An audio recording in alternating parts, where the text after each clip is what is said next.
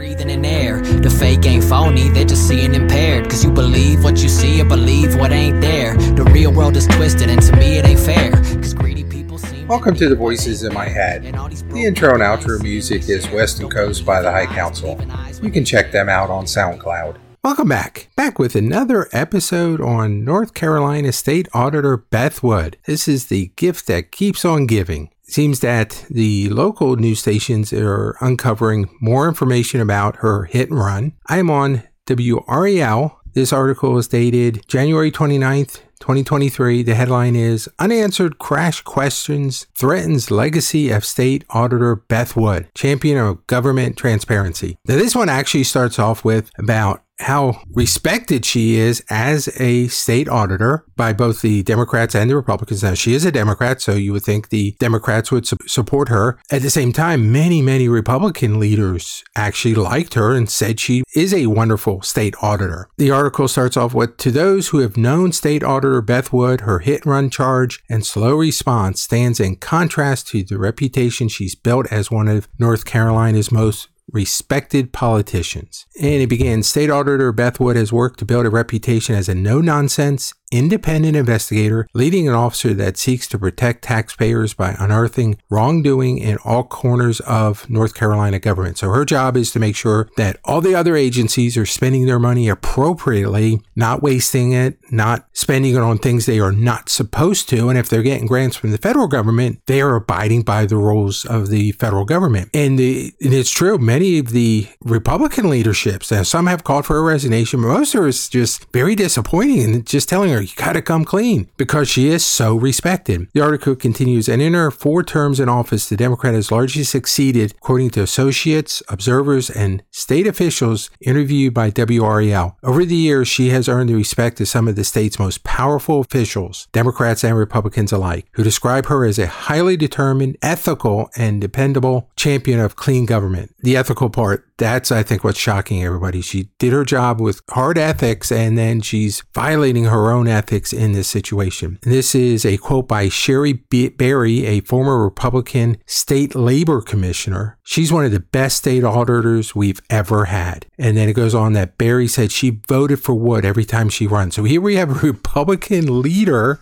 voting for a Democrat in a key position within the state. And that shows how highly respected. I'm sure Sherry Berry, being a female, that she's going to vote for another female just to help break that glass ceiling. But at the same time, it just shows how respected she is. The article goes on, but the reputation is in jeopardy as a scandal unfolds surrounding a hit-and-run charge against her. And then it goes into a little bit of the article.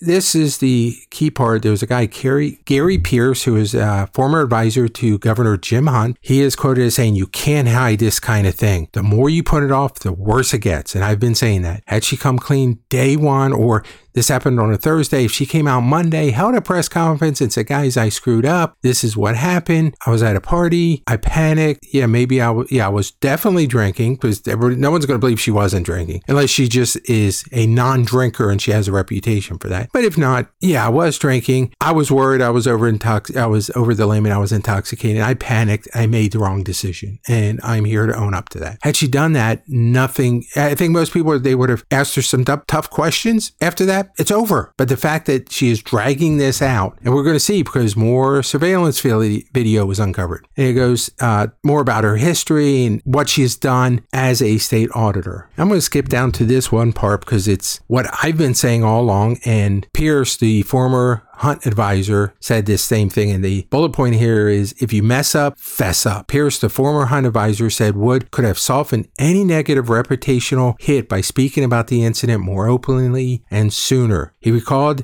the late former U.S. Representative Ike Andrews, who got in trouble 40 years ago. I never heard of this guy, so I had no idea what was going on. Andrews, a Democrat, first elected to Congress in 1973, was charged with drinking and driving in 1982. He pled guilty or no contest to the charges he faced, according to WAL's archive footage. He then held a press conference, quote, and told the whole story in excruciating detail, Pierce recalled. Indeed, Andrews, standing over a bouquet of microphones, told reporters he stopped his car between Cary and Washington, D.C. I'm assuming he represented the Cary district, or he lived there, to pour rum in his Coke. So he was drinking rum and Cokes as he's driving to DC. And I did drink it, Andrew said during the press conference. That was wrong. Andrew sought forgiveness through his, quote, guilty plea to the people campaign just a couple months before the 1982 election. He went on to win. And I think this is the key thing, is that if you mess up, you fess up, as he said. Most people get that people make mistakes. The article continues, if you mess up, fess up. Do it fast, do it full, and people will forgive you. I've been saying that. Most people, it's human nature. We all make mistakes. And if people just are open and honest about, hey, I screwed up. This is what I did. Yep, I hit this car. I realized I was leaving a Christmas party. Probably had a little too much to drink. I can't tell for sure whether I was over the legal limit. I thought I'm going to be borderline, or at least this is the way the questioning was going to go by the police. I screwed up by running, and I'm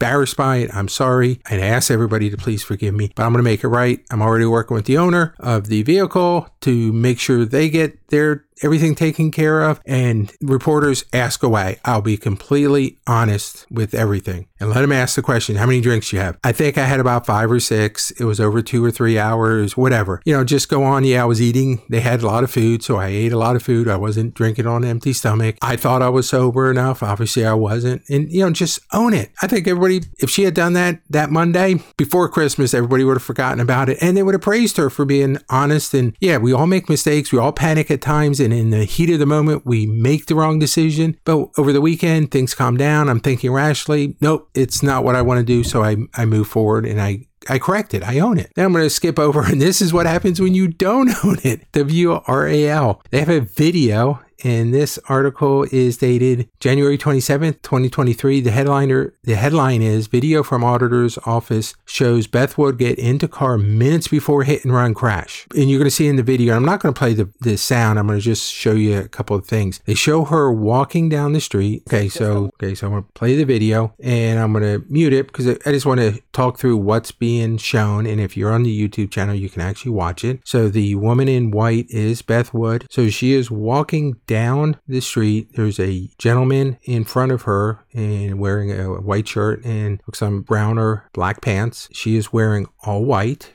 As she's walking, she appears to stumble. Now, this could be intoxication. She's going to the left, and all of a sudden she takes 2 or 3 steps to the right, and then 2 or 3 steps to the left, walking towards her car. Now, clearly she could be drunk, and if she's staggering drunk, then she had way too much to drink. At the same time, let's give her the benefit of the doubt. There are other possibilities. Number one, sidewalks in downtown cities are not always the most even pavement. They've been there for many decades. You have tree roots pushing up parts of them, so it's a little bit hard to walk. It's night. She has a big bag with her. She appears to be digging into that bag, so she could be looking for her car keys. And sometimes when you're trying to walk and dig into your bags, it makes it a little bit harder to walk. So that could be it. I know I can get a little clumsy at times. I'm looking at my phone as I'm trying to walk, and all of a sudden you're not lifting your foot high enough, and you hit the pavement a little bit, and you sort of stumble. And I had nothing to drink, so